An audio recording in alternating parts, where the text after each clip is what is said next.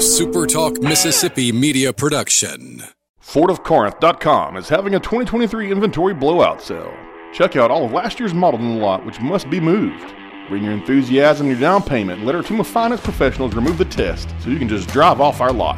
FordofCorinth.com. What's up on a Friday? I am Brian Scott Rippey. My co-conspirator, as always, is Michael Borky. We appreciate you hanging out with us on this Friday, March, 20th edition of the Rebel Report podcast. It is Mailbag Friday. The People's Quarantine is back. We've got a couple of different things for you today. We borrowed a show. We had an idea from the radio show that we didn't use yesterday. Best athletes' performances you've seen of all time. So that got Richard all hot and bothered. So it's 100% worth it. And we got some pretty solid responses to that because the radio show has never, ever once used a content idea from the Rebel Report podcast. Not even once. Not even like a Oklahoma City Thunder beat writer 5 days ago. Well, in fairness, that was my call to use that on the radio show. But it's almost like we all work for the same company, though. Anyway, so we've got that going on. I was gonna do the Hangover rank scenes, but I think I might hold that to Monday. I'll tease it today because I only got a chance to watch the first one instead of the second one because I may or may not have fallen asleep eating a bag of chips trying to get through the second one. So I might tease that and save it for Monday because we've got plenty of time to get to that. So anyway, what's up? You've got two co-conspirators today. Little guy it was too early for a nap. We're recording slightly earlier than usual. So I've got a co-host at the moment. He's sitting next to me. He's behaving at the moment, but I'll make sure I mute and unmute my microphone. So in case he starts acting up, he's been awful chatty this morning. So in case he starts well, maybe acting up, I'll mute him so he doesn't, Everybody thinks their baby and all the noises they make are cute, like myself included. I think every sound he makes is the cutest thing I've ever heard. But I have learned that most people do not agree. So I'll make sure to keep that at a minimum. Well, if he pees his pants, I wouldn't want him to be by himself, so I could also do so in solidarity. Just let me know. We'll just get right into it. We got a few questions. But most of them were the sports performances. Either I actually got a bunch from Snapchat because I'm an avocado eating millennial. I basically just sent it to a bunch of my friends. And we got a bunch of different responses. You still use Snapchat? I do. So it's interesting. I haven't put up a Snapchat story in, I swear I'm not making this up, probably 2 years. But I have a core group of friends. I would say it's between 15 and 25 people that I Snapchat pretty regularly, just like funny or stupid stuff that happens throughout the day. So I use it for that. But it's also I feel like people like to lump all young people in as millennials. The next generation uses Snapchat for everything. I don't know if you know this, but people my youngest brother's age, who is I guess 6 years younger than me, that's how they communicate. Like over texting, any other form. They use Snapchat for everything. To whereas I remember getting a Snapchat when I was a senior in high school. We were at a New Year's Eve party. And I woke up the next morning and had Snapchat on my phone. And I'm not going to incriminate myself, but I was like, what the hell is Snapchat? What is this? And that's how I kind of learned what Snapchat was. So we were kind of the beginning of it. I don't use it a ton, but I still, I use it for just personal humor, I guess would be the way to describe it. Do you use Snapchat? I used to, but then I got married and it was the only person that I was Snapchatting at that point was two of my buddies and my wife. So why would I use an extra app when we can just do it via text message, I guess? Right. No, most of my I'm approaching 30. Sort of. I've got 2 years remaining, but most of my buddies are 29 and 30 plus. So we're not really in the Snapchat demographic anymore. I hear that. I will put it this way. So that when I was a senior in high school, like I mentioned, it kind of came around and came big. So Snapchat was really taken off at the beginning of college. So I think I speak for myself and pretty much everyone my age. If someone ever taps into the Snapchat cloud and gets access to the photos you've sent, we're all toast. No one's ever getting jobs. It's game over if that ever happens. So please, Russia, spare Snapchat if you take over our entire internet waves. But anyway, I got some responses from that. We have LB's Greg on to kind of tell you what he's got going on at the store throughout what has been a pretty crazy week for not only him, but most all local business owners this week. But basically just kind of let him kind of give the spiel on what they got going on at the store. A lot of ground beef, a lot of takeout ready-made type things. I'm probably going to go see Greg today to just kind of see what's going on, or to eat dinner tonight. I can't talk today, but throw something on the grill and self-quarantine appropriately if it'll ever stop raining. As if we don't have enough great things going on in the world right now, we have been blessed with a gray, cold Friday morning rain. So we got that going on. I think that's pretty much wraps up the terrible job teasing the show I did. But let's get right into this completely original and never before used idea of greatest athletes and performances you've ever seen. So here we go. Before I read some, we got the most common one. So were you around in 2010, or was your first year of college 2011? Fall of 2010 was my first year, so I did get to see Cam Newton come to Oxford. And that's the first one. If you were in the stadium that day and probably don't have that on your list, you either have seen some of the greatest sporting events or all time, or you did this thing completely wrong. Because that was when Richard asked us to do this for the show yesterday, that was my number one on the list immediately, hands down. Didn't even hesitate. That was unbelievable. That touchdown catch was wow. I mean, and the thing is, like, for a second, you thought Ole Miss maybe had a chance in this game, right? Because what was it, Jeff Scott returned the opening kickoff for a touchdown, or maybe not. It was like the first or second play of the game. And it was like a trick play. It was one of those things where they kind of hit him behind the line of scrimmage, because it was the classic, like, just superficial Houston nut thing. They were a terrible team, so they came out in these gray jerseys to get everyone fired up. They ran the stupid gimmick play that worked, and he just kind of snuck down the sideline for 70 yards, and then Auburn didn't punt the rest of the game. That was the best offense I've ever seen in person. I just pulled up the box score. I mean, Cam wasn't spectacular that day. It was more Michael Dyer. I don't remember him being this great. I mean, he had 180 yards. I remember seeing Cam Newton and thinking, okay, here's his numbers. He was 18 of 24 for 209 and 2 touchdowns. He only ran for 45 yards in the game. But I remember after that game thinking, I'm so sorry. He agrees. Yeah, he likes my Cam Newton take. I remember walking away from that game, though, thinking that is the most dominant athlete in college football history. Well, yeah, because it's not even just that he may have not been like totally great that day, but it's the idea that he threw, ran, and caught a touchdown.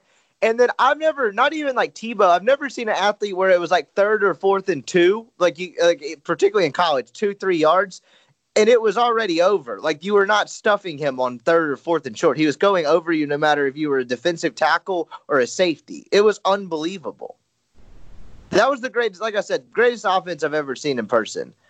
The second one that we got the most of that I couldn't use this on my list because I didn't see this in person. Dexter McCluster versus Tennessee in 2009. Do you remember this at all? Obviously, you weren't in school the other then, but I wasn't there. This played on nationally? I do remember the game. And here, I'll pull up the box score for that too. But that was one of those things where, and it doesn't happen in football all that often. I know we just mentioned Cam Newton, and another one I'll bring up is the 2 times Johnny Manziel went to Oxford. That's the third one. He was just beyond special. But it's not that often where one player wins you a football game, but it felt like Dexter McCluster by himself beat Tennessee. Oh, he 100% did. Let's see if we can find. Here we go. Ole Miss, Tennessee, November 14th, 2009. Ran for 282, 324 all-purpose in a 42-17 win. He ran for 282 yards in an SEC game. Oh, wow. He scored on runs of 15, 23, 32, and 71. That was Ole Miss's first win against Tennessee since 1983. I guess that's not totally shocking because they don't, particularly back then, they didn't play very often. But it was like the only time actually in my lifetime I remember Ole Miss playing Tennessee, Orgeron took a terrible team up there and lost, if I'm not mistaken. So I guess that's not totally shocking, but that just seems like a long time. That was the second year of Nuts Cotton Bowls.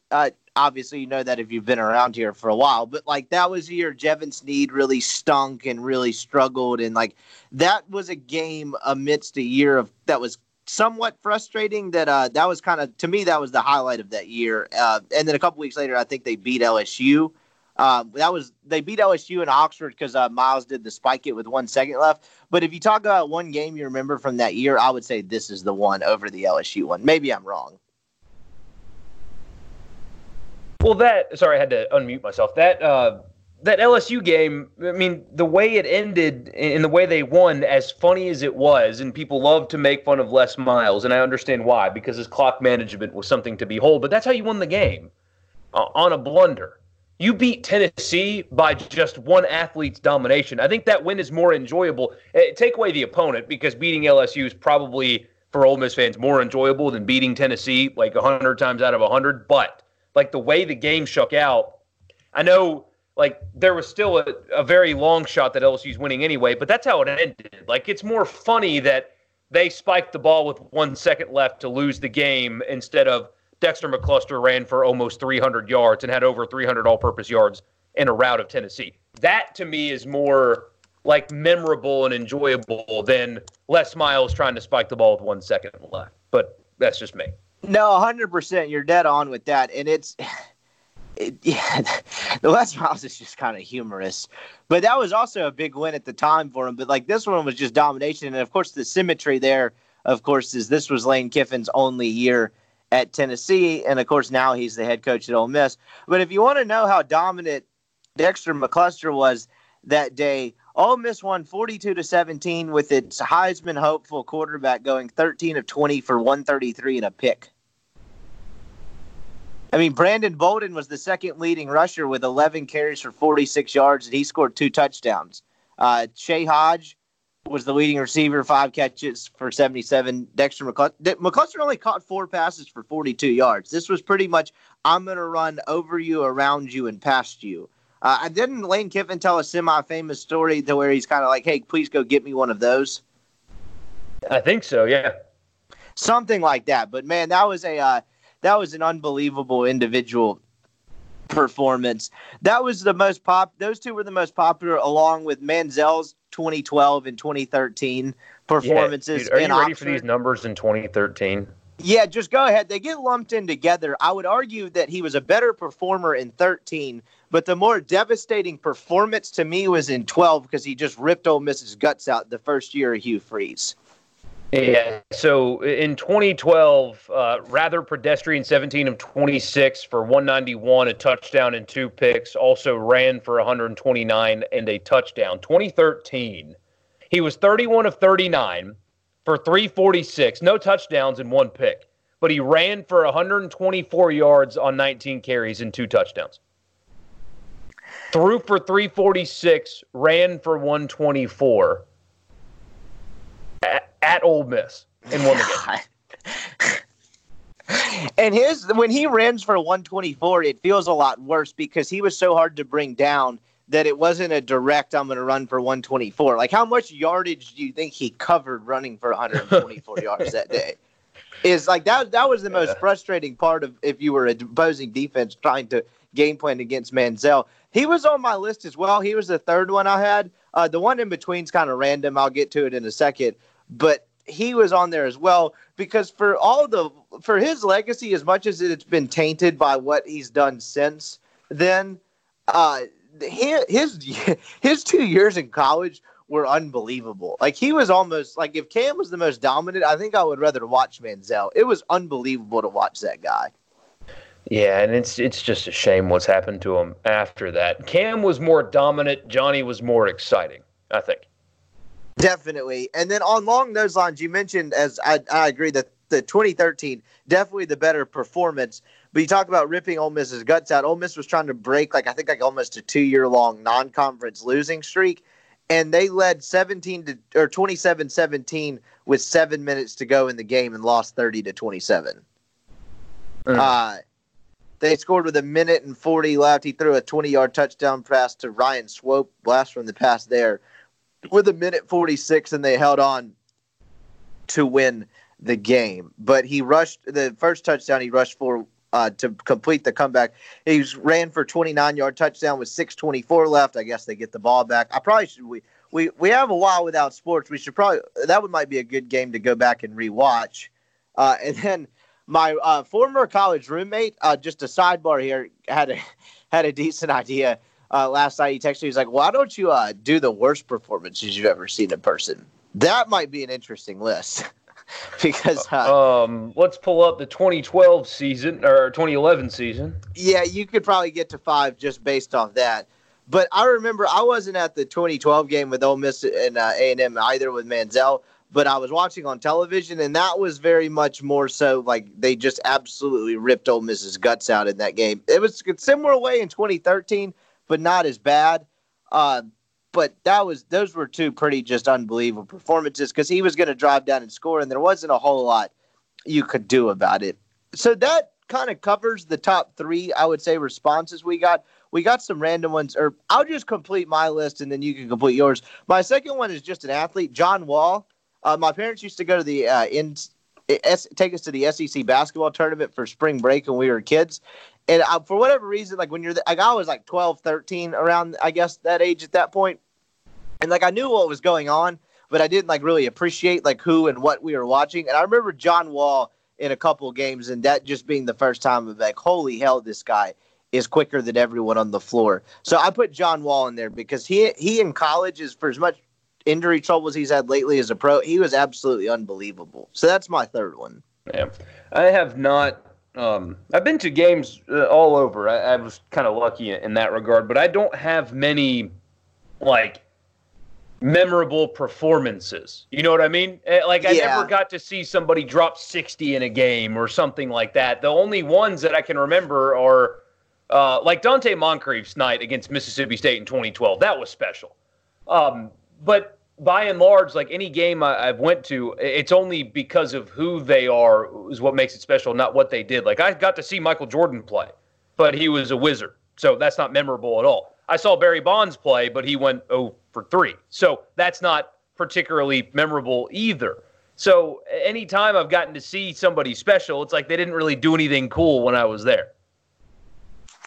No, that makes sense. And that's why my list, in terms of if it was just sheer performances, is not that decorated. Like I would have had, honestly, I probably would have had Breein Tyrese 40 against Mississippi State on there just for the sheer fact that I haven't been to a ton of basketball games where one guy or one star player has just taken over the game. And that was really, honestly, as many basketball games as I've covered here, the first time I've really seen that. And Tyree did it a couple times, but that night, a couple of months ago, I guess at this point, he just kind of felt invincible. Another one I had on the list just as far as athlete went was Anthony Davis. I saw him play a terrible. He and Boogie. It was just 2 weeks before Boogie tore his AC or tore whatever he tore in 20. I guess that was the beginning of 2018. It was the 2017-2018 season. It was an absolutely terrible Grizzlies team. Davis wasn't special that night. He was 7 of 13, 21 points. Boogie had 24. They played 38, 39 minutes apiece.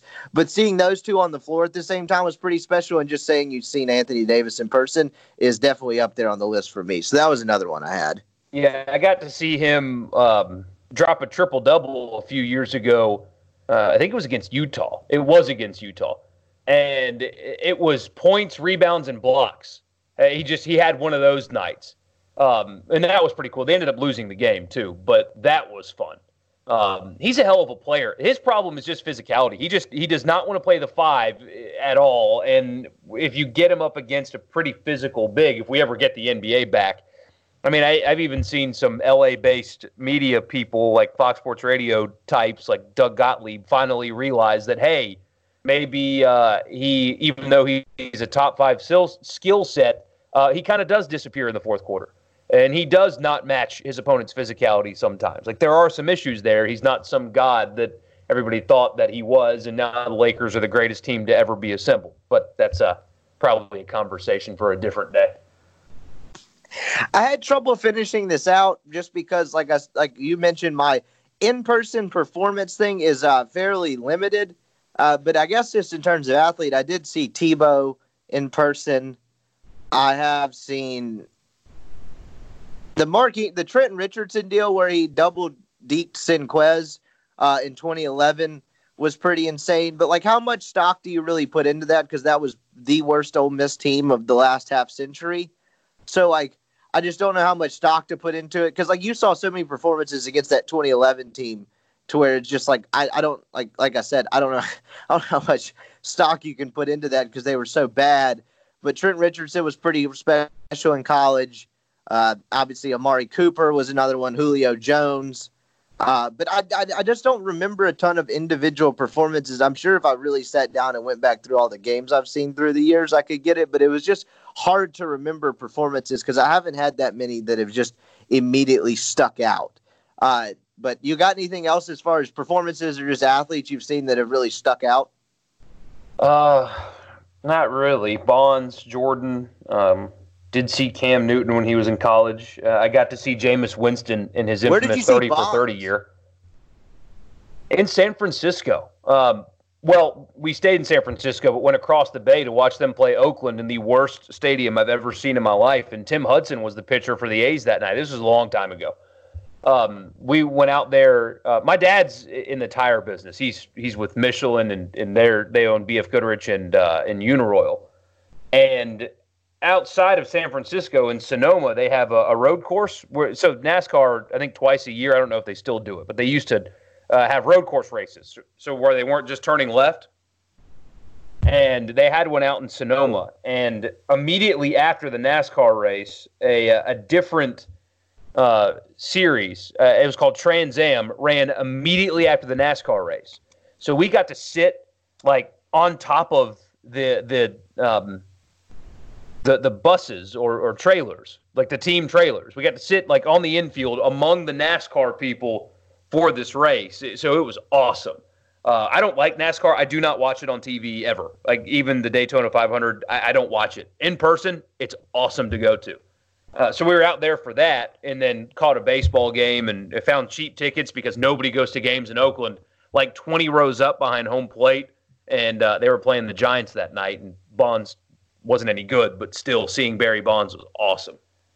Steroids or not, that guy's a legend. I don't care. Yeah, no, I definitely agree on that. I'm trying to think I saw Walker Buehler pitch this last summer. That'll probably end up being kind of one of a household deal. He mowed down the Marlins at Dodger Stadium. I've seen Trout and Ohtani in person, but like nothing like crazy performance-wise. Not really a performance thing, but that baseball game in Baton Rouge on Sunday last year was the craziest baseball game I've ever seen in person. The Parker Caracci LSU hits like 3 home runs in a row, scores 6 runs with 2 outs type of thing. But aside from that, Ole Miss come back on Mississippi State like down 6 runs or something in the 9th. Yeah, that was 2014 when State. That was Ole Miss's Omaha year, and State had a really, really rough team, if I'm not mistaken, last year. Because that was the deal. In 2015, they went from worst to first and won the SEC the next year, if I'm not mistaken. So State was really bad that year, and Ole Miss was good. That was interesting. I was actually at that game that you're talking about. I don't remember all the details of it, though. I'm trying to find it here because I remember that being crazy. I remember being absolutely smashed. No, it wasn't 14 because they won 12-2, and that was at Mississippi State. So maybe 15? Oh, it must have been. I had graduated by then because I was in the left, and I don't really remember. So I guess it was 15 then. I got my years off. All right, let's see. Yeah, because it wouldn't have been 14 because 14 we almost had an Ole Miss Mississippi State Super to go to Omaha. So right. You're right. It would have been 15. It's 15. It was 8-7 the final in 10 innings, and so it was 7-3 going into the bottom of the 9th. No, wait. It was. Hold on. I can't do math. Yeah, it was 7-3. Going into the bottom of the 9th, and Ole Miss put up a 5 spot. 7-2, and Ole Miss put up a 5 spot in the bottom of the 9th to send it to extras, and they won in the bottom of the 10th. Yeah, I remember that one. That was pretty crazy. I'm trying to think just individual performances. I think that's really, if I have someone else come to mind, I'll blurt it out. But let's get to other people's that we had submitted. I'm going to go through these stupid Snapchat screenshots that I probably could have cataloged better. We had one submission that said, I played Rico Gathers in the state semifinals in basketball when I was a freshman. He scored 40, went to Baylor, and then became a Dallas Cowboys tight end. I would say that's a pretty good submission. Yeah, I got to play against Marcus Lattimore, and he was the number one recruit in the country. A few times, actually. I got to play against him 3 times, which, God bless me, because playing linebacker against that dude was humbling. Like, I played against a bunch of guys that went D1. And that was just a good year in South Carolina high school football, I guess. Martavius Bryant, for example, I got to play against. He was at T.L. Hanna, the high school where Rudy was. May he rest in peace. Dylan Thompson, who played at South Carolina. Like, I saw some guys that went D1. Marcus Lattimore was on a different planet than everybody else. I mean, it's his ability to – the speed in which he hit the hole and then the strength in which he did it, that's what she said, were – hard to imagine a guy with that speed and that strength and having to try to tackle him was hard to believe. Like, we came to the sidelines at one point, our coaches were like, man, we don't know what to tell you. It's just he's better than you. Like, there was nothing we could have done. And he was the classiest dude about it, too. Like, did not talk shit, none of that stuff. After the game was, like, really approachable and nice and like just a good dude. But playing against him was probably the most humbling experience of my life. Gathers 6'6", 280. That's LeBron James, is it not? More or less? Maybe more or less. A little shorter. James is probably a little bit leaner. Yeah. At one point in his career, though, I think James has probably been up around the 270, 280 mark. But it's like Zion minus 10 pounds. Yeah, that's man, if I were on the same floor as that, that's a safety hazard. Jeez. That's a pretty solid one. Let's see. Monte Ellis dropped like 60-plus one night at a high school playoff game I was at. I actually looked this up. I don't know if this was it, but Monte Ellis was an absolute legend at Lanier back in the day. This is like when I was like young in Jackson. Monte Ellis scored 65 against Greenwood High and then scored 72 against him in the rematch. You talk about a dude, even in the NBA, like he had a pretty good career, but just a dude that could just absolutely get a bucket and fill it up. He was unbelievable. I tell you what, if you could track down Monte Ellis, he would be a fascinating guest on a radio show or a podcast. I'm calling dibs now, so Richard can't steal it. But he was kind of the Warriors before they were the Warriors, you know? Like, they drafted Steph, and he had the ankle troubles and brought him in the league. And when he and Clay kind of were in their infancy stages, that's sort of, if I remember correctly, what forced Monte Ellis out of Golden State. So, like, he kind of got a firsthand glance at, I wonder if he knew those dudes were who they were before they became who they were, if that makes any sense. That's probably somebody I need to try to track down. If any of you out there personally know Monte Ellis, please hit me up. I don't I could probably figure out how to do it pretty quickly, but I don't. And this state has really produced some basketball players. Yeah. This state. Well, at one time I remember. So there was a gym called MBA over, kind of sort of off Old Canton, back in the day that we used to play like some like city league type games at. And they had a stat on their wall for a while. Mississippi, for a little bit, I believe, had the most NBA players per capita of any state in the country. They've produced some hoopers, man. But Monte Ellis was unbelievable. He was the first, Mississippi basketball legend that I really remember coming up, when I was a kid. He was absolutely unreal. He had a hell of an NBA career, though. Kind of quietly, he played a long time. I wonder what Monte Ellis does now. He's not on social media. I tried looking this up the other day. But that's a solid Nothing on Wikipedia about his post-career anything. Usually that's probably a good thing, right? Because if you're on Wikipedia, you've probably done something wrong. Unless you're like a big star, if you have a post-career blurb on Wikipedia, it's probably usually bad. But hell, he played 12 years. He played 2005 to 2017, won Most Improved Player, in 2007. He was a second-round pick and still went out of high school. That's pretty unbelievable. He was 40th overall. I actually didn't know that. I don't remember that. He's only 34, 35. Let's see. Got a 6-year, $66 million deal with the Warriors in 08-09. Big-time money. Yeah, that is big-time I would take money. that. Yeah, he's probably doing okay. I'm not going to worry about Mr. Ellis and what he's doing right now, but let's see. What was his career? He averaged basically 18 points a game for his career, 30% three-point shooter, 5 assists, 34 minutes a night. That's a good, long, solid NBA career. Yep. But anyway, that's a good submission. There's nothing like having some guy that ends up playing in college or the NBA just go nuts on your school one night or someone you've seen and being able to live to tell about it. Randy Johnson threw a shutout against the Red Sox in Fenway as a submission. I would sign up to see that. I would have loved to have seen Randy Johnson pitch.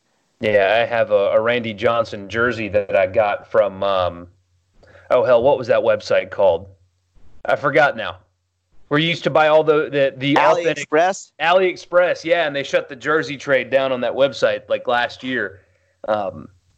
Yeah, it's a good quality Arizona Diamondbacks throwback jersey that I got for like $22 or something like that. And that was back when they were like blue and teal. Yeah, no, it's a sick jersey. I'm very proud of it. And man, I'm not a big jersey guy. Like I have a lot, but I don't wear them often. It was really just for like field parties and shit, or like crawfish boils or on the lake or something, you know.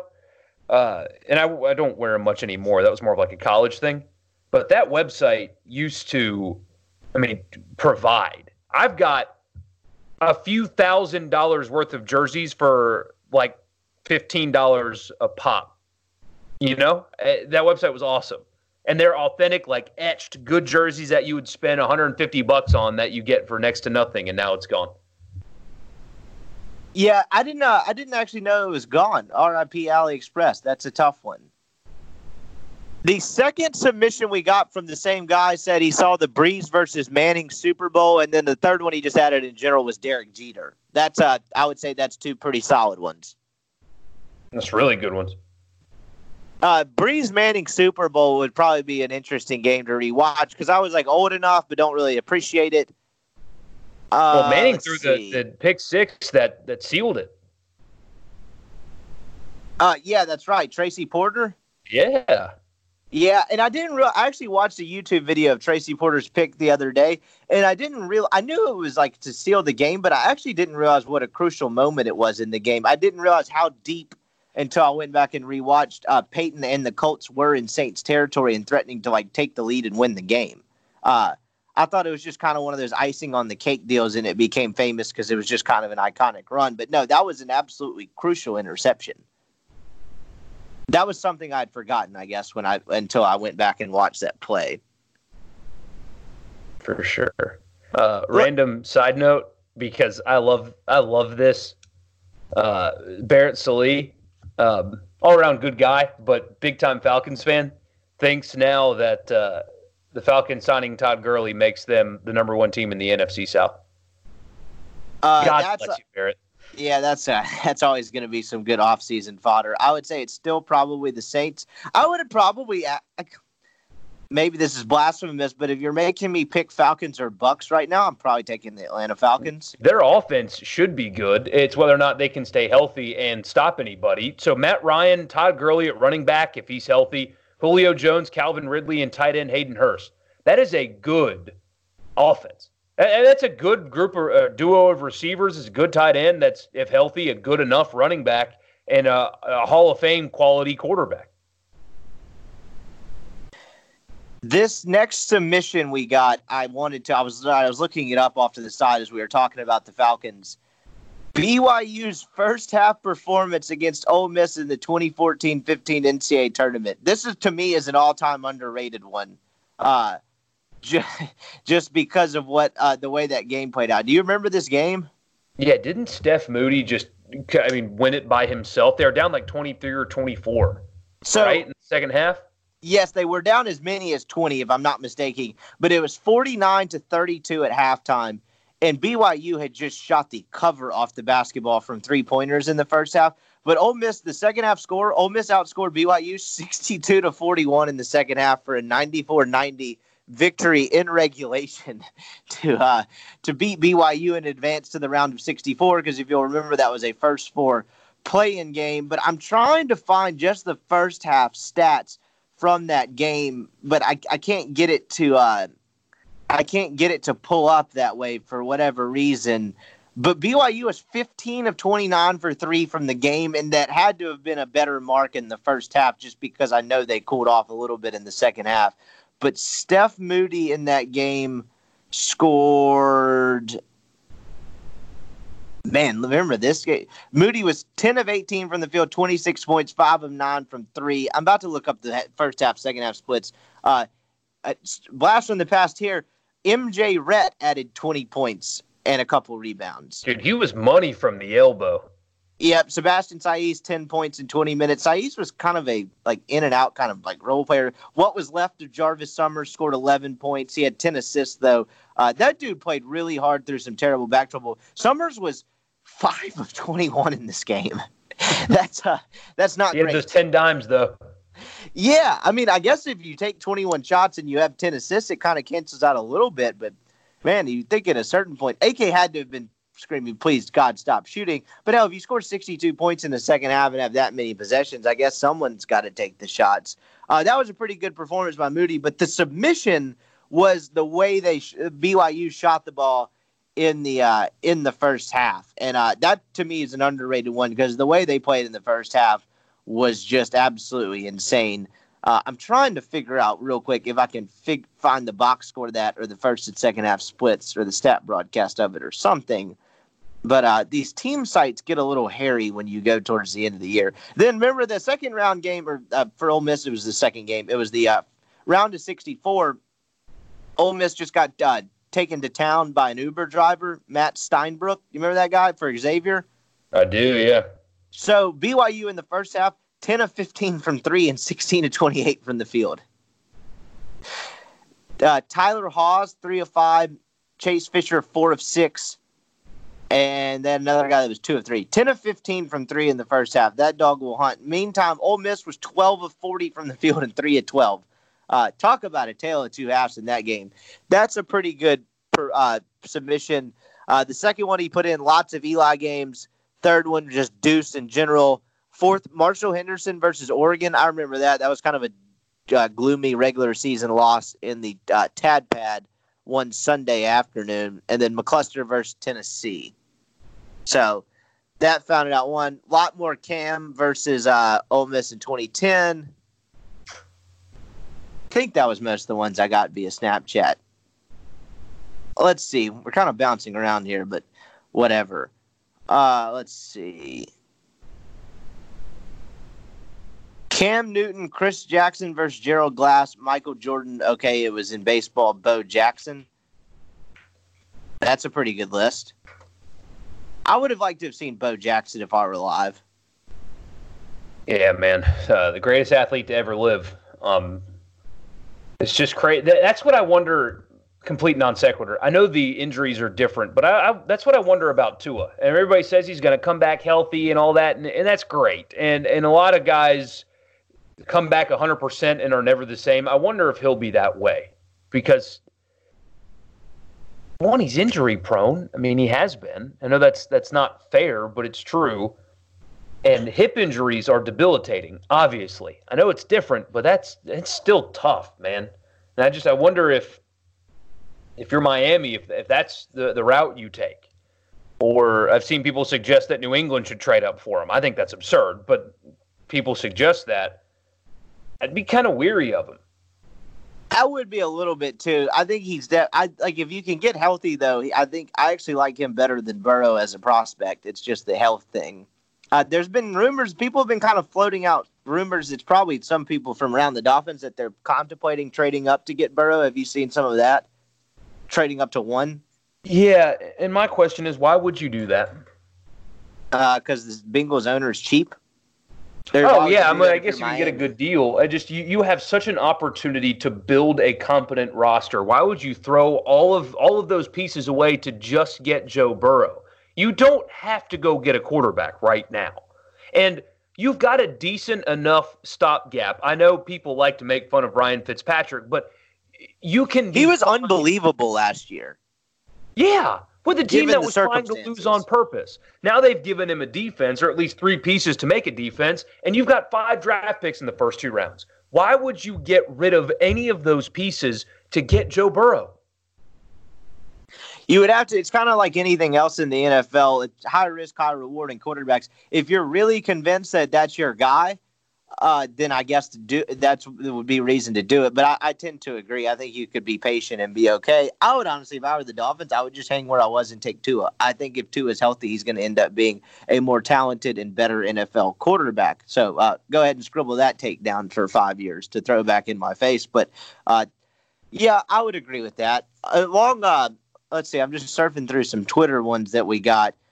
I followed John Daly at a golf tournament in Memphis. The mullet, the mustache, the cigarette, and the sound of a shotgun every time his club hit the ball.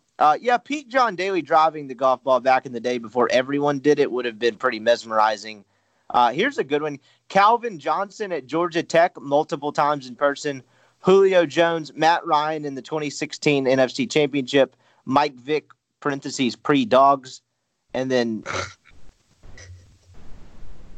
Joseph Martinez? Who? Joseph. He plays for Atlanta United. Yeah, okay. Oh, okay. That's why I had no idea who that is. Okay. Well, we were talking sports, buddy. Anyway. This is obviously very Atlanta-based. Joseph. Anyway. Do you remember Johnson at Georgia Tech at all? I kind of do, but I don't remember him dominating anyone. I don't remember it much, to tell you the truth. Yeah, I don't really either. I don't remember a ton of Julio in college. I know I saw Julio in college at least once. I'm pretty sure twice, but nothing really that sticks out. Those are pretty good ones, though. Matt Ryan, 2016 NFC Championship.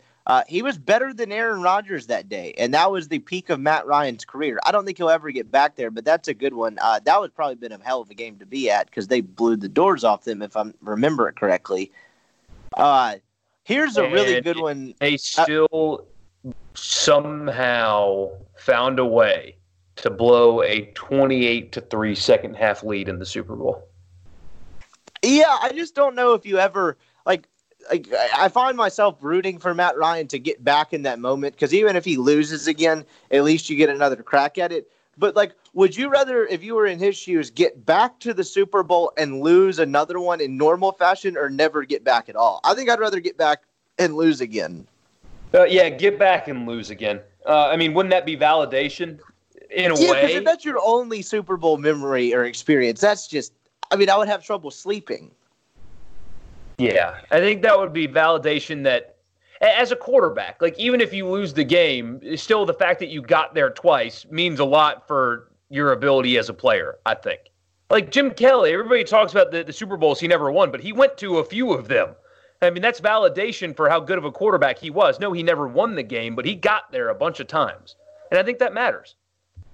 100%. And it's just the scar tissue of that being your only moment and you were that close. And talk about that's a cliched one, but a rewatchable game. I would love to rewatch that, even though I still kind of remember most of it pretty vividly because it was only a couple years ago. But man, that was absolutely nuts.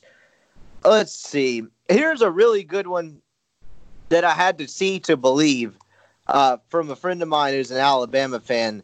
The 2015 Iron Bowl, Derrick Henry. Are you aware of the stat line in this game? I do not remember it off the top of my head. Oh, I don't either. He provided it to me, and I had to go check to make sure that this was 100% real. And I'm actually going to triple check right now. 46 carries, 271 yards, and a touchdown. That's absolutely insane. Alabama just kind of grinded their way to a win over a pretty average Auburn team that year. 46 carries for 271 and a touchdown. He was the only other running back to have a carry in this game, I think, was Damian Harris. who had 1 carry, because Jake Coker was the second leading rusher with 3 carries for 13 yards. They rode him every single carry of the game. 46 carries, 271, and the submission adds in there that I did not once ever think he was tired. That is insane, and that makes the playoff run this year just make it so much more, so much better, and make so much more sense. The dude's an animal. It sucks that he's not going to get paid what he's probably worth. Yeah. Well, what do you do, though? I mean, if you're Tennessee, what do you do? Because you've seen another example. I mean, the Falcons were just able to pick up Todd Gurley just because he was out there a couple of years after signing a blockbuster contract. You have multiple running backs now that have signed big deals that simply are not working out. Arizona just traded one to get a wide receiver. I mean, Zeke Elliott, he got big money. He's a really good running back. He's a headache off the field. And that's hamstringing their franchise to sign their quarterback. I mean, that whole deal was a mess. He never should have gotten it. And in a couple of years, he's going to be obsolete, and they still have to pay him. However, as much of a load as Derrick Henry has taken in his career, he seems physically different, doesn't he? I mean, Zeke Elliott's a great running back. Todd Gurley's a great running back. They are not physically built like Derrick Henry. There has never been a running back physically built like Derrick Henry. So do you think it's easier to give him the money in spite of the track record for the position, because he is a very unique person?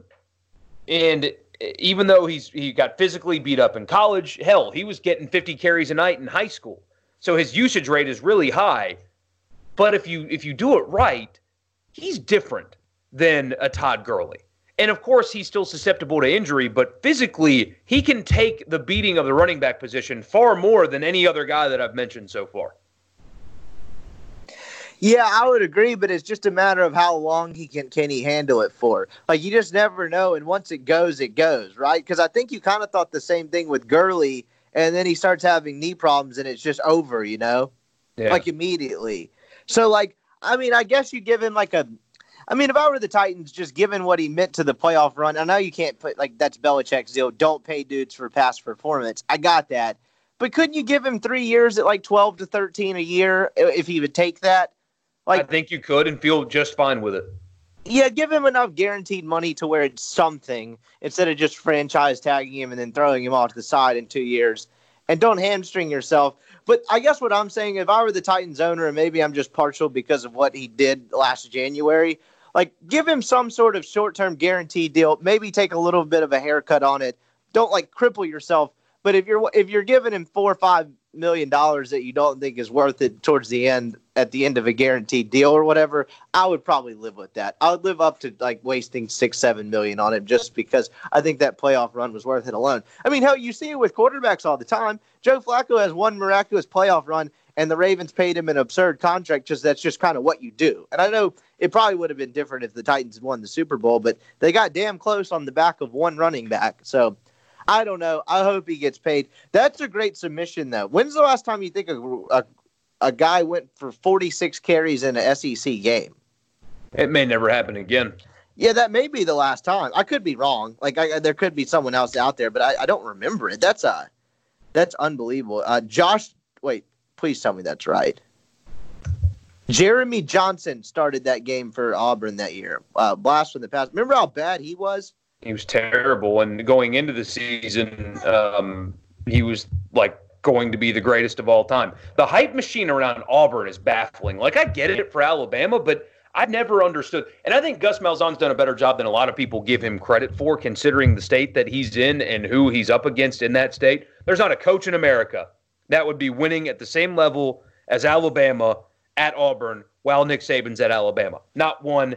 Hell, even Dabo Swinney, I'd go out on that limb. You would not have that equal success in one state with Nick Saban being at Alabama first. I just don't buy it.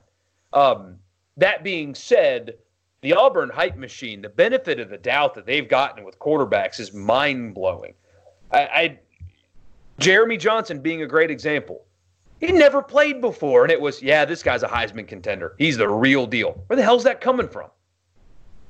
Yeah, there was a lot of hype around that dude. That was a huge, gigantic bust.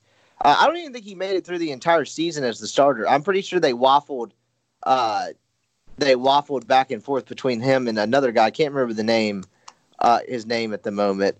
The next submission we got, I remember seeing this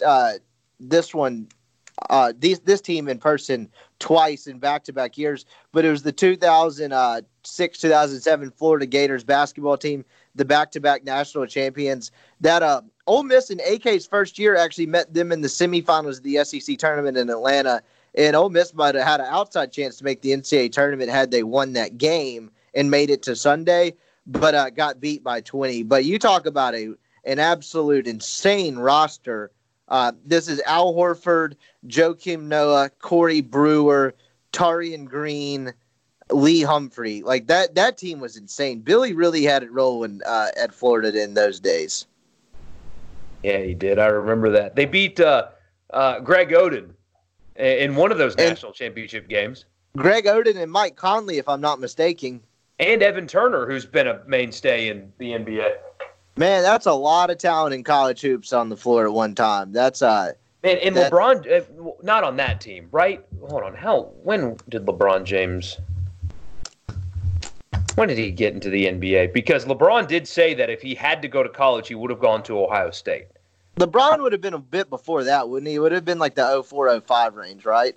Yeah, he started with the Cavs. He was in the 2003 draft. But still, imagine LeBron James in college. Just in college, 1 year. So this is amazing to me. The 07-08 team after that ridiculous 06-07 team that Billy won the national championship, and this is just Wikipedia, it says the Gators were actually looking to rebuild after an 06-07 season, but won their second straight national championship with a completely different roster that included Chandler Parsons, Mo Spates, Nick Calathis, I think is his name, and another guy, Alex Tyus. Like that, he won this. It was basically entirely different rosters. Like Horford, Brewer, Noah were all gone, and he won a national championship with basically they had 7 freshmen and 3 sophomores on this team. He didn't have a senior on the roster. That's insane. Yeah, he's a hell of a basketball coach. Yeah, that's absolutely nuts. I didn't realize that. But yeah, that 06-07 team was nuts. That's a good submission. I saw them live. They were fantastic. Let's see if I missed any more. No, none serious at least that. Colin chimes in with Drew Pomerantz, Christian Trent in the 2014 College World Series. The left fielder from Tennessee Tech, whose name Nick Osborne, Stephon Moody senior night against State, and Johnny Manziel 2013, and then Dex in 2009. Let's see here. I'm missing one more because I got at least one more that I know of. Let's see. The Tennessee Tech left fielder is pretty funny. I didn't get to watch all of that series, but I imagine that had to be rough. Oh, last one. Cam Newton, Manziel, typical one. Tennessee Tech right fielder turning into Mariano Rivera. Hunter Henry with the touch on a lateral, and then Sinquez pick over O.J. Howard. Yeah, that was a pretty good play. That was more play stuff. And then he said, almost went with Trent Richardson 2-step on Sinquez, but this is a family website. Yeah. The symmetry, man, that Sinquez pick is unbelievable. With how much higher he had to jump than O.J. Howard to make that play. Yeah, that's the thing. You didn't realize that at the time, but it's O.J. Howard. And the symmetry in Sinquez's career was pretty incredible because I wrote a story about him a couple of years ago about him just kind of being out of football. And actually, I wrote a story about him getting one last shot with the Oakland Raiders. And then a week after the story published, he got cut in favor of a punter. So that didn't exactly fan out very well. But the symmetry in his career is pretty wild, from that happening on that 2011 team to him making that pick. And that was really kind of the defining moment of the Hugh Freeze era, was pretty wild because that 2011 team was so bad. but he kind of saw the best and worst of it. Good dude. Hope Sinquez is doing well. I think submission-wise, that's all we had. Those were some pretty good submissions. The Derrick Henry, a couple of the pro ones, Monte Ellis. We got some good random ones in there. That was pretty solid stuff. So let's go to Greg. We'll go to Greg, and then I'll come back and I'll tease the hangover scenes that I'll actually rank on Monday. But here, without further ado, here is Greg on what they've got going on at LB's right now, the obscure things he might be trying to bet on while we don't have any sports, and more. And LB's Greg is back. It's been a couple weeks, and I guess nothing really important has happened in the world since the last time we talked, so I guess we'll get straight to the XFL Week 6. What's up, man? Oh, man, it's just been a roller coaster around here, but we're hanging in there. I heard that, dude. So, obviously, you went 4-0. It was a hell of a way to go out with the XFL. From a sports perspective and just from, like, wagering on things really hit the fan, like, immediately. I was coming home. I was out of town. I was in Fort Worth, Texas for a couple of days. And I came home on, like, a Wednesday, which was really the night this started kind of get real. So it was a hell of a day to get plugged back into the sports world. But, man, we went from one of the best times of the year to, like, you ever bet on darts? Like, it went from 100 to 0 in a hurry. Yeah, I mean, I'm handicapping snooker matches right now, so it's been tough sledding around the sports world. Yeah, it really has. Like, it's hopefully we get it back sooner than later. But purpose for today is obviously you guys still are up and rolling. It is business as I shouldn't say business as usual, but tell us what you got going on at the store, because in this time, people would definitely love to come by and get some really dank food to self-quarantine with. So what you got going on right now? Well, right now, I mean, the big thing for everybody is ground beef.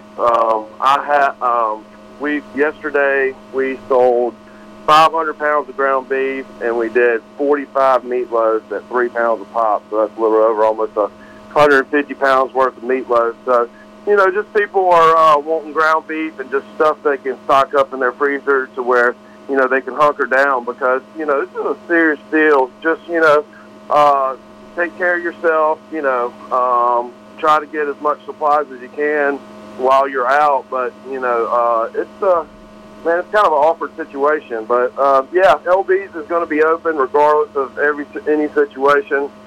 We are a service to the community. We are providing food and products so people can stay at home and, cook dinners with their family and be with their family at this time. Everyone, obviously when this came out, it was a big deal in terms of, particularly at a place like Oxford is, hey, local business, this is really going to impact them. But just for you, you are kind of it. You own a local business. Give us a yeah, man. Look, I didn't sleep for 48 hours. We feed the baseball team. I was feeding LSU Friday, Saturday, and Sunday. We were feeding Ole Miss and the softball and the baseball team Friday. And this town is revolves around those sports. We make money off the sports. We make money off of people coming in to watch the sports. And I promise you, I was just scared for my business. I'm not scared for my health. I'm scared for my business. I mean, this is my life. I do that. I wake up every morning and, I'm happy to come to my work, and I love my business. And, I just was fearful for my business, but it's just been overwhelming. Coach Bianco sent me a personal text, saying, hey, Greg, we know you lost, LSU. Is there any extra food we can buy, and that sort of thing. And just the whole ordeal has just been kind of overwhelming. I just feel, I feel bad for my friends that have lost their jobs and having to shut the restaurants down and everything over this situation. And it's just kind of a tough deal for everybody. But yes, the small businesses are going to get hurt really hard. But, it's just you got to hunker down and try to do what you can with the business that you have. I mean, I'm very fortunate that I'm a mini-style grocery store. And, we can provide product for, people that need stuff and that sort of thing. So it's just been real tough the last week, but staying positive and, making sure, the shelves are stocked for people to come in and, get stuff is just, what we're still concentrated on, keeping everything clean and keeping everything safe for, our customers to come in and get products. So, it's just been a tough time for Oxford, and, we're resilient. We're hard-working people, and we're going to get through this, and, it's just going to have to be a little bit to where, you can get comfortable with things. So it's just tough situation right now. You kind of hit on it on the side I was getting to, though, as someone who's been around the community for a while, and I would say definitely LB's particularly synonymous with baseball, but really just well-known throughout the community as well. And, I can't tell you how many people I've had say they've tried, X whatever you have going on at the store since you started sponsoring the show. It had to have, I guess, I mean, you were talking before you started recording about how much ground beef you sold yesterday alone. As tough as it's been, I imagine the response and I guess support from the community has to have been encouraging the last couple of days as well. I'm like I said, I'm speechless. It's I'm almost in tears about it. Just sitting here, talking to you about it.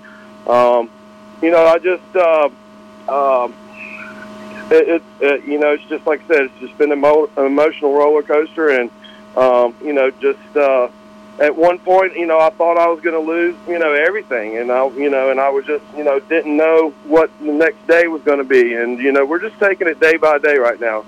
I've got an order coming in. We're about to run a ground beef special. I ordered every single Wagyu eye of the round. That's what we make our ground beef with, is Wagyu eye of the round. So I ordered every one that my distributor had, and then it just wasn't enough. So we're going to grind up probably 175 pounds of Wagyu eye of the round. And then I'm very fortunate that my distributor, Evans Meats out of Birmingham, is going to do 1,000 pounds of ground beef for me. And we're going to have it packaged up in 1 pound packs. And we're going to be running a special, a 5 pound box for $40.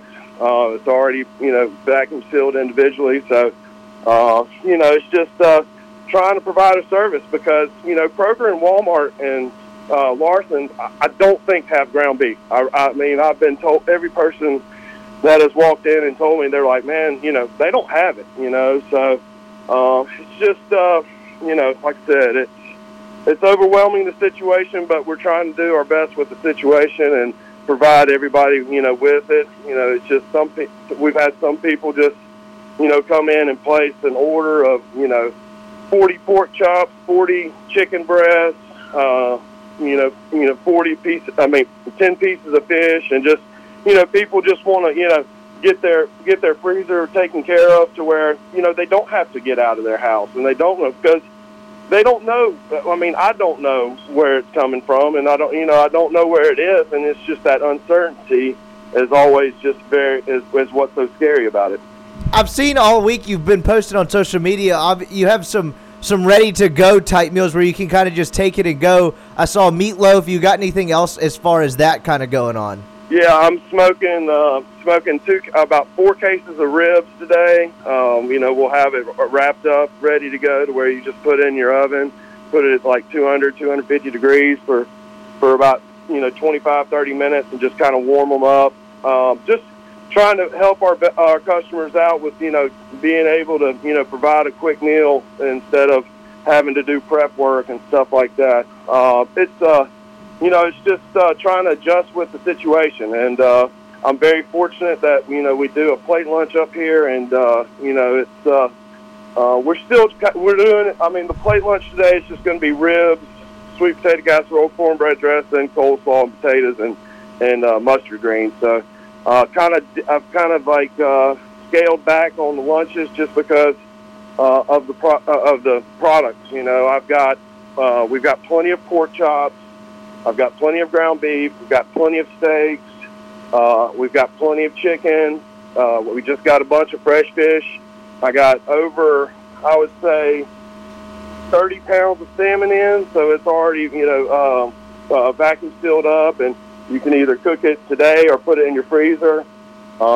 We've got it, we're pretty much stocked through the gills, and if we can get on the same level of communication with the customer and saying, hey, set me over this. That's why I kind of posted yesterday, we're taking orders for ground beef. If you want to call us in, give us your name and number. We'll set it over the side. That way, for sure you have ground beef, and, that fear is out of your mind. So, man, it's just, like I said, it's been overwhelming. And just an emotional roller coaster. And, I just, all the small business in Oxford, stay strong, and, we're going to get through this. It's just a tough spot right now. I told you before we started going that I'm going to come by today and throw something on the grill for dinner. If first of all, a two-part question. One, what would you recommend if I just want a nice solid steak? And two, a couple weeks ago, I was like, my roommate brought home some, like, I think his dad got a couple steaks or something. Anyway, he had an extra, but this charcoal grill we were having trouble with, so we actually threw it in the air fryer, and I was stunned at how good the steak was in the air fryer. Have you tried that? Would you recommend that? I was surprised at how good it was. The air fryers are awesome. They're perfect for our sides, like the jalapeno poppers, mushrooms, and asparagus. Just throw them in there for a little bit, But, yes, I've had a lot of customers switch to the air fryer because it's just very easy and convenient. You just load it up, and push it in, put the time, and it's done. So, and that's another thing on charcoal grills is, you got to get that consistent temperature, and it's hard to stay at a consistent temperature, so on charcoal. I'm putting you on the spot, but last thing here on our pod today, we are doing the top sports performances or athletes you've just seen live. Anyone come to mind in particular? I would say the 2020 Ole Miss baseball team. That's a solid one. That was a special group. I mean, if you would have told me that we would have won 16 games in a row and they canceled the season on Friday of LSU weekend, I would have bet $1 million quadruple dollars on that they would never do that. But it is what it is. I just feel bad. My whole deal with the baseball team is, I don't have a family, a wife and a kid and everything, and I treat those guys, and I've been treating those guys for the last, since 2013. We've been feeding them plate lunches, we've been feeding them post-game meals, and, I've grown a solid connection to the baseball guys, and, I just feel for them, man.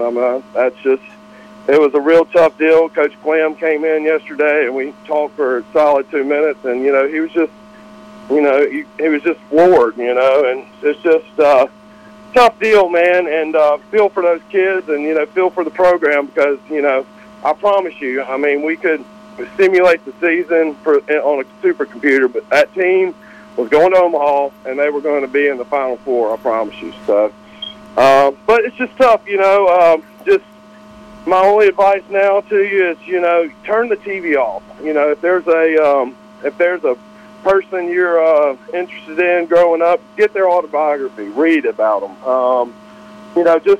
Start doing things, with your family, but just turn the TV off and just enjoy everything you got right now because we can't take anything for granted right now because we don't know what's out there and we don't know, what can get us. So just take every day one step at a time and just be positive about everything you can do and, just keep moving forward. But, we're going to get through this, and, man, it's just, like I said, tough times, but we just got to stay positive about everything.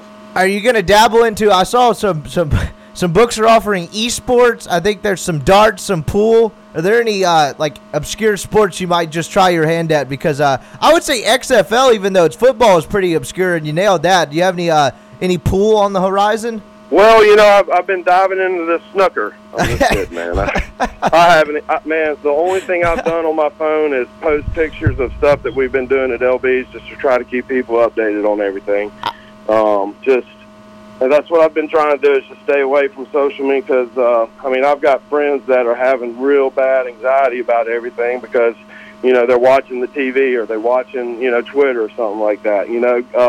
Get on YouTube and, put in your favorite team, and put a good, if you're a Braves fan, 92 Braves, ALCS. I mean NLCS, good one. It's just if you're a Saints fan, rewatch the Super Bowl. It's just man, you just got to get through it, and we're going to get through it because we're resilient, and we're Americans. So I mean, like I said, that's what's going to happen.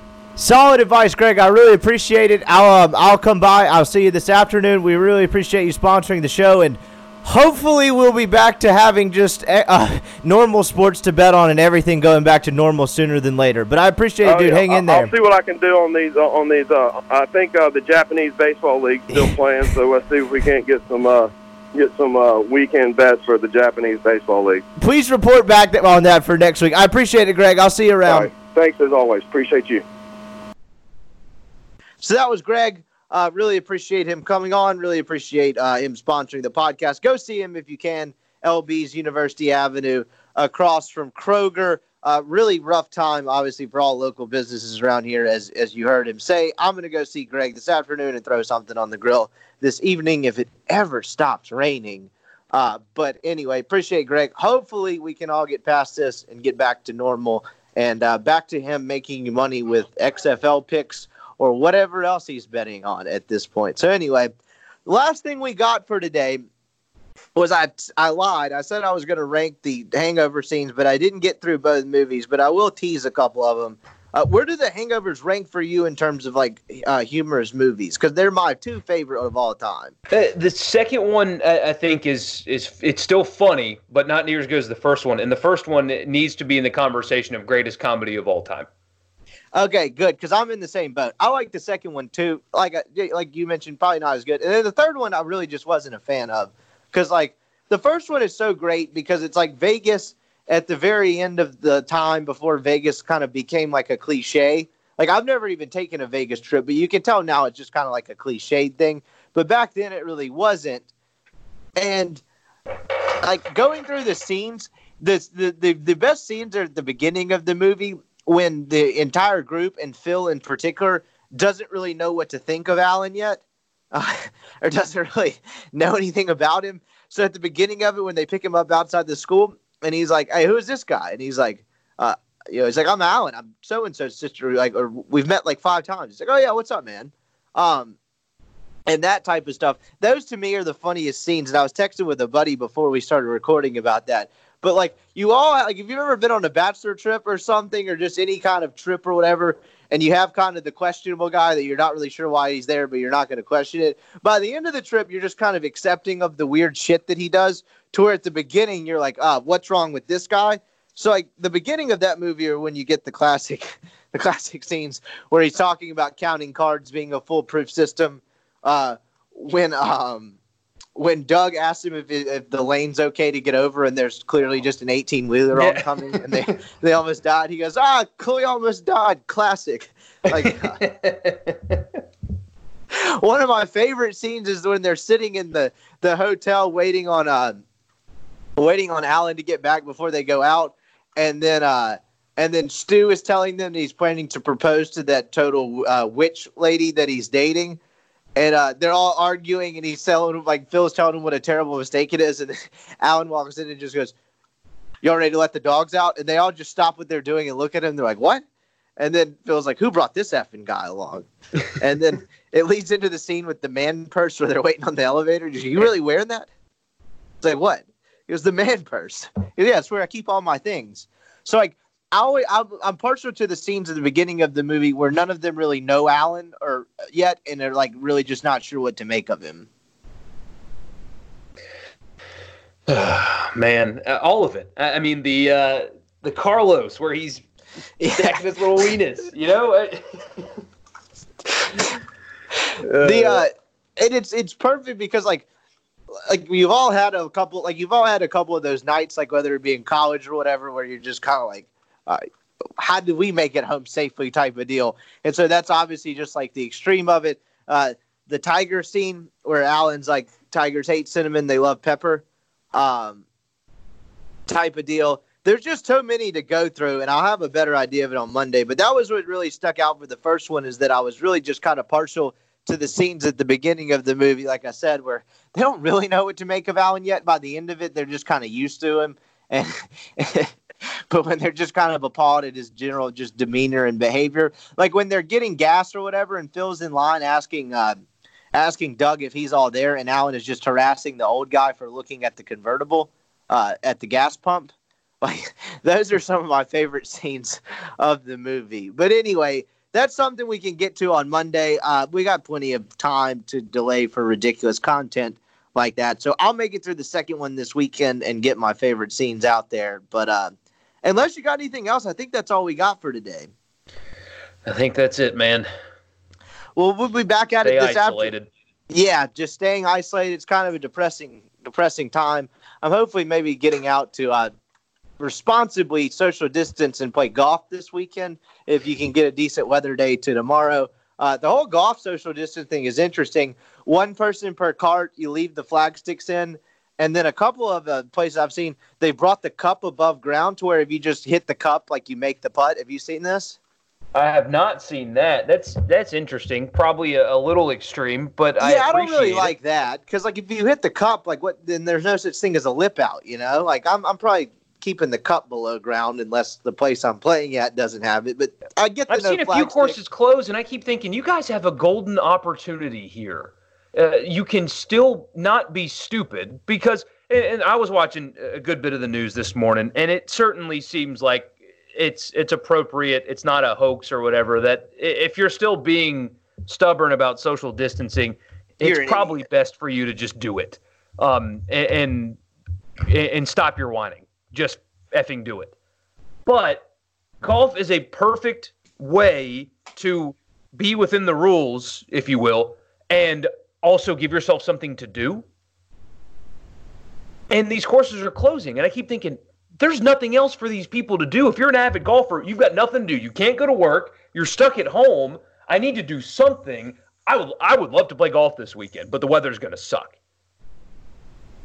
No, I couldn't agree more. It's the best place. I mean, it's one of the – I read a golf.com article the other day. It's like why it's the best place to be. Like, best place to be is probably a little bit extreme. But to your point, yeah, it's fine, particularly if you're playing by yourself. Like, it's a good way to kind of like keep sane. It's the best way to play golf, by the way. I mean, it's the best way to just stay sane right now, if nothing else, you know? Like, I agree. I don't understand golf courses closing. The golf courses around here, as far as I know, are not closing. But obviously, be responsible. You know, one person to a cart. I get the flag stick deal, all of that type of thing. But yeah, closing, if you're a golf course right now, doesn't seem to make a ton of sense. Maybe if I get it, you have staff, like whatever. But like I would think staying open would be a profitable move.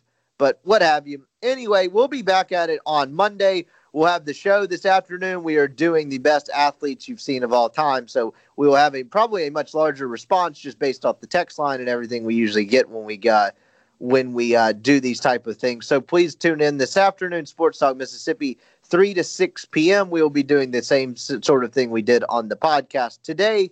Borky and I will be back at it on Monday. I'll actually rank the hangover scene. Sorry to leave people hanging on that if anyone was actually anticipating that.